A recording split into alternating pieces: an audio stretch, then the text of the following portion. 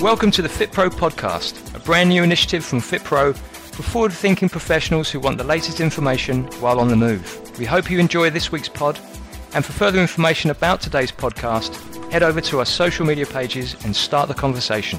And to offer feedback and suggestions for future podcasts, get in touch with us at publish@fitpro.com. Hi everyone, welcome to the FitPro podcast. Today I will be speaking to the Chief Executive, Parkrun, Nick Pearson, on the success of the global running event and also how you can successfully devise a community initiative yourselves. Nick, great to have you with us today. It would be brilliant if you could introduce yourself to all the FitPros out there. Tell us about your first experiences of Parkrun. Yeah, thanks, Olivia. So I'm Nick Pearson. I'm Chief Executive of Parkrun Global, which, as you indicated, really is a weekly series of events where people run, jog or walk at a local park or outdoor space. 5 on a Saturday morning. We have junior events, which are 2 kilometres on a Sunday morning. They're all inclusive community events delivered by volunteers. They happen at around 1,500 locations in 20 different countries every week, and around about 250,000 people take part weekly. My first experience of Parkrun, well, kind of a long relationship with Parkrun, really. In a previous life, I was managing director of a independent running retailer called Sweatshop, and we were a founding sponsor of Parkrun. So when it started in 2004, Pearson Hewitt, the founder, he hawked around to a heap of local businesses to try and find some support for his initiative. And we were and it wasn't me, we were the one supportive business in and around the local area that supported him with some prizes and some vouchers. And that started a relationship between us and Parkrun, which then led to our sponsorship growing and being more significant, and then me getting to know the team and the organisation, really. So my first experience of participating was in July 2008 at Bushy Parkrun in kind of Hampton, Teddington, southwest suburb of London, which was the place of the original event. And so in 2008, there was probably about 4 or 5 events. And yeah, when I took part, maybe 200 or 300 people taking part, and quite a different event to what it is now. I very much more athletic and sporty, whereas now I think we would consider it to be much more inclusive and a broader range of kind of participation profiles, really. So obviously it was 2004, wasn't it, when the first one kind of started? That's right, yeah. Why do you think it took that long for this sort of initiative to kind of take shape and to get going? Because it is, if you think, of the actual principle of Parkrun, it is obviously quite simple in idea. Why do you think that was? Well, I think there are a number of critical things. So I think that one of the reasons it's been successful is it ignored a lot of the rules. And so kind of, standard establishment and standard organizational structures to do things in a certain way. And of course, that means everybody's doing things in pretty similar ways. So there were lots of things that were really important to Paul, the founder, who could take part and how they took part, that were frowned upon by establishment, governing bodies, licensing bodies, those type of things. And Paul's quite a pig-headed character, and he knows what he wants, and so he fought against those things because they didn't make sense and they didn't work. And so I think kind of the answer to your question is in that it took somebody to stubbornly refuse to be dictated to for them to find, and then his passion as well as a result coming through to wanting to make it happen. Exactly that. And I think the other thing that's hugely helped Parkrun is the boom in social media and the ability for people to be able to share their positive experiences.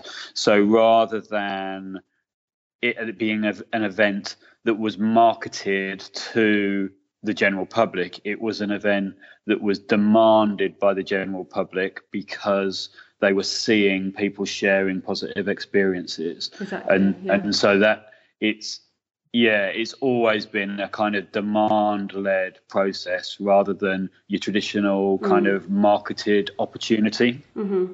Sure. And obviously, I mean, Parkrun is obviously now a household name. I know a family that I know, the mother's on her 50th Parkrun and the dad's on his 100th Parkrun.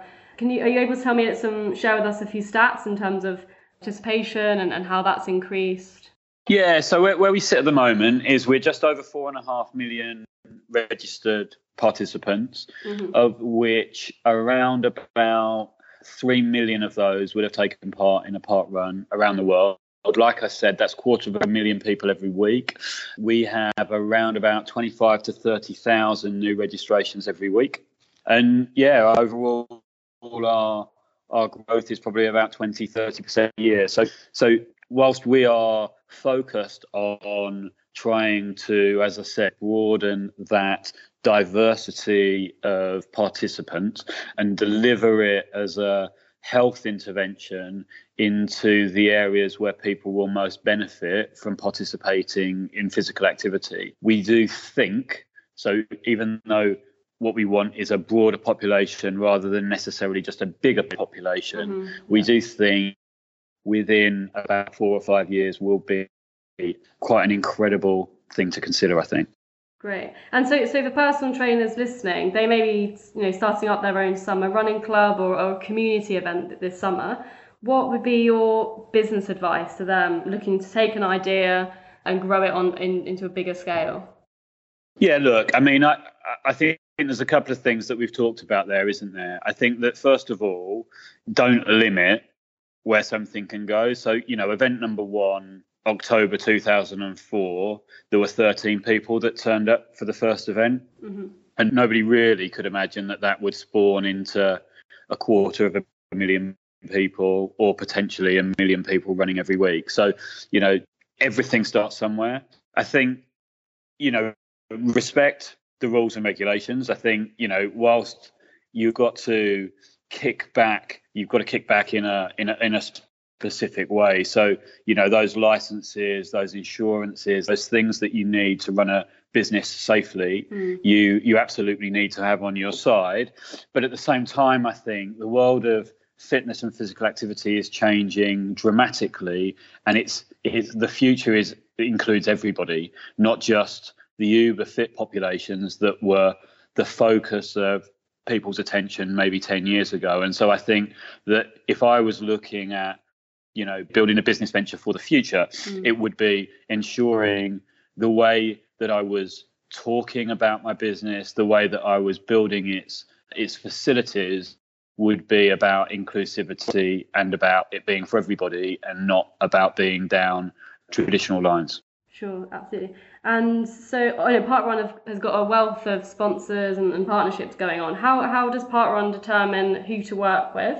And then this may help some trainers who obviously want to expand their business offering with partnerships. I know quite a lot of PTs struggle with how to go about that. I guess, how do you decide who to partner with? And I guess, making sure, is there any examples where those partnerships have really, taken the Parkrun cause, to their hearts and both parties have ended up with a good result?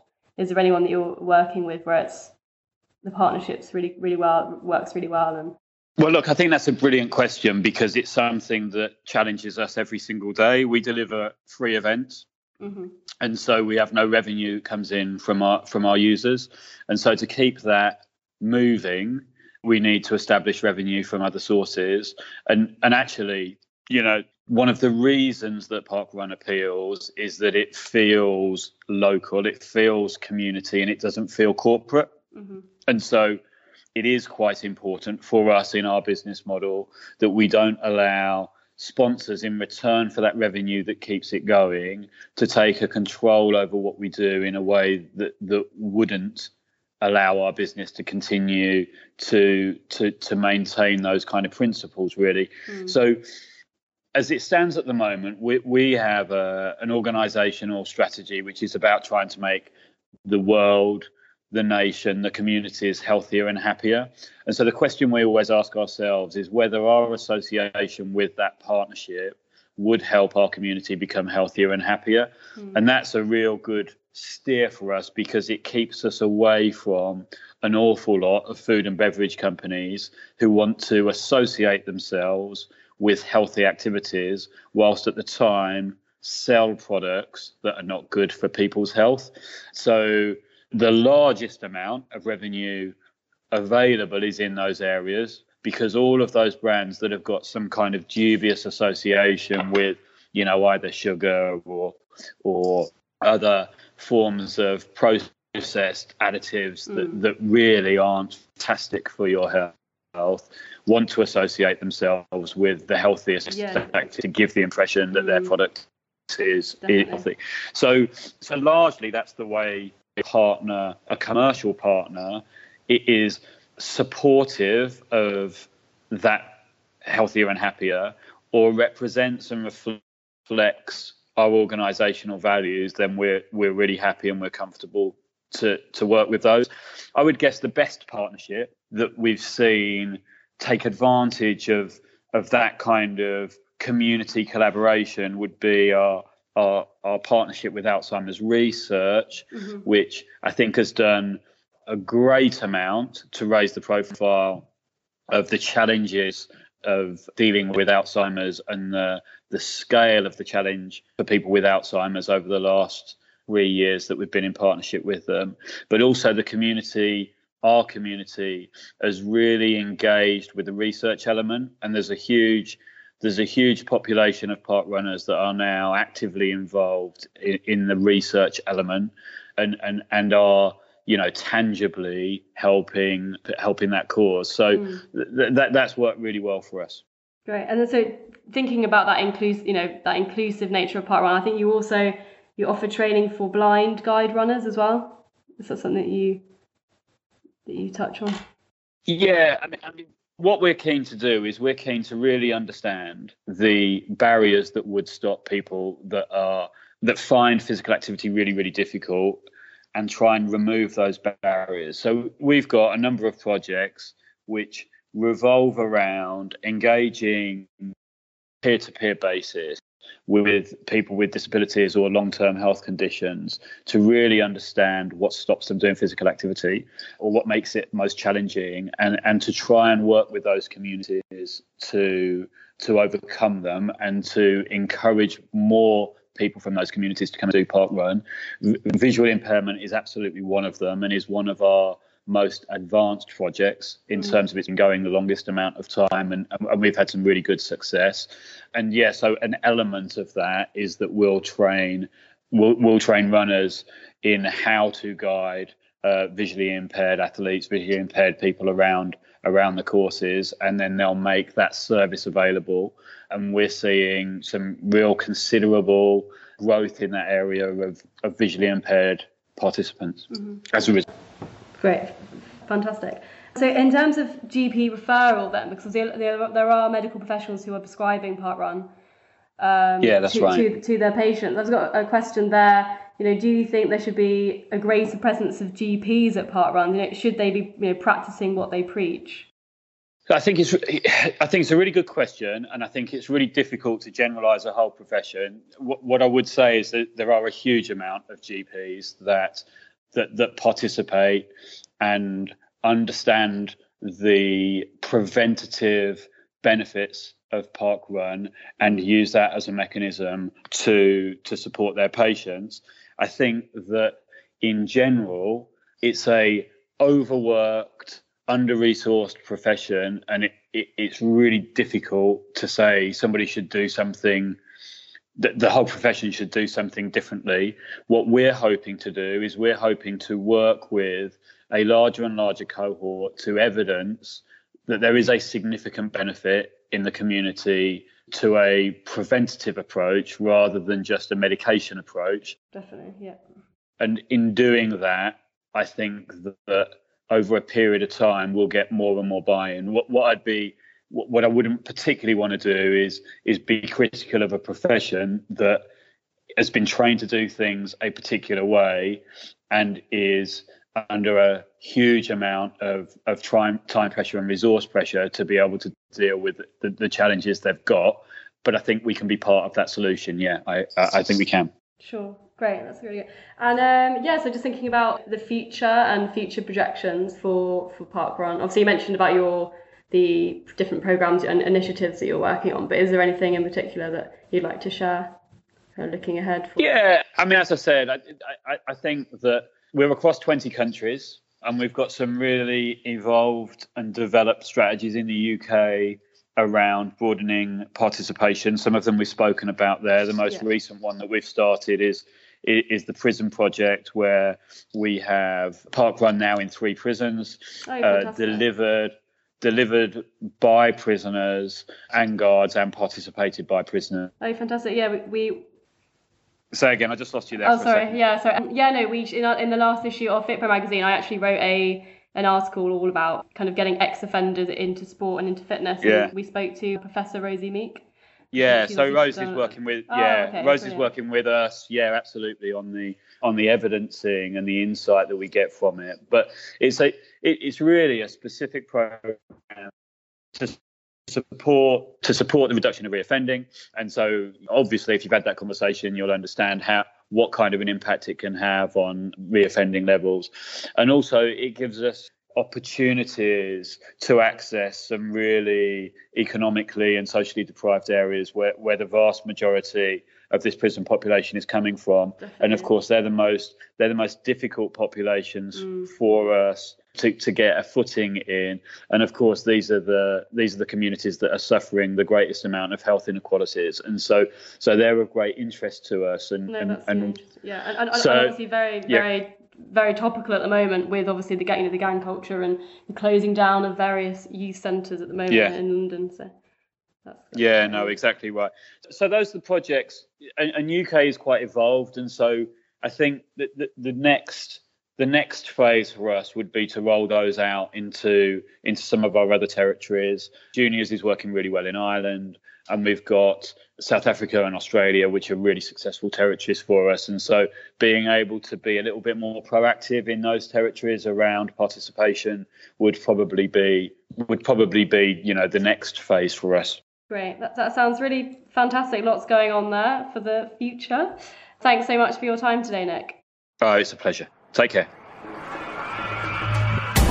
For more information about FitPro education and for details on FitPro membership and insurance, you can visit us at fitpro.com. We hope you enjoyed today's podcast and see you next time.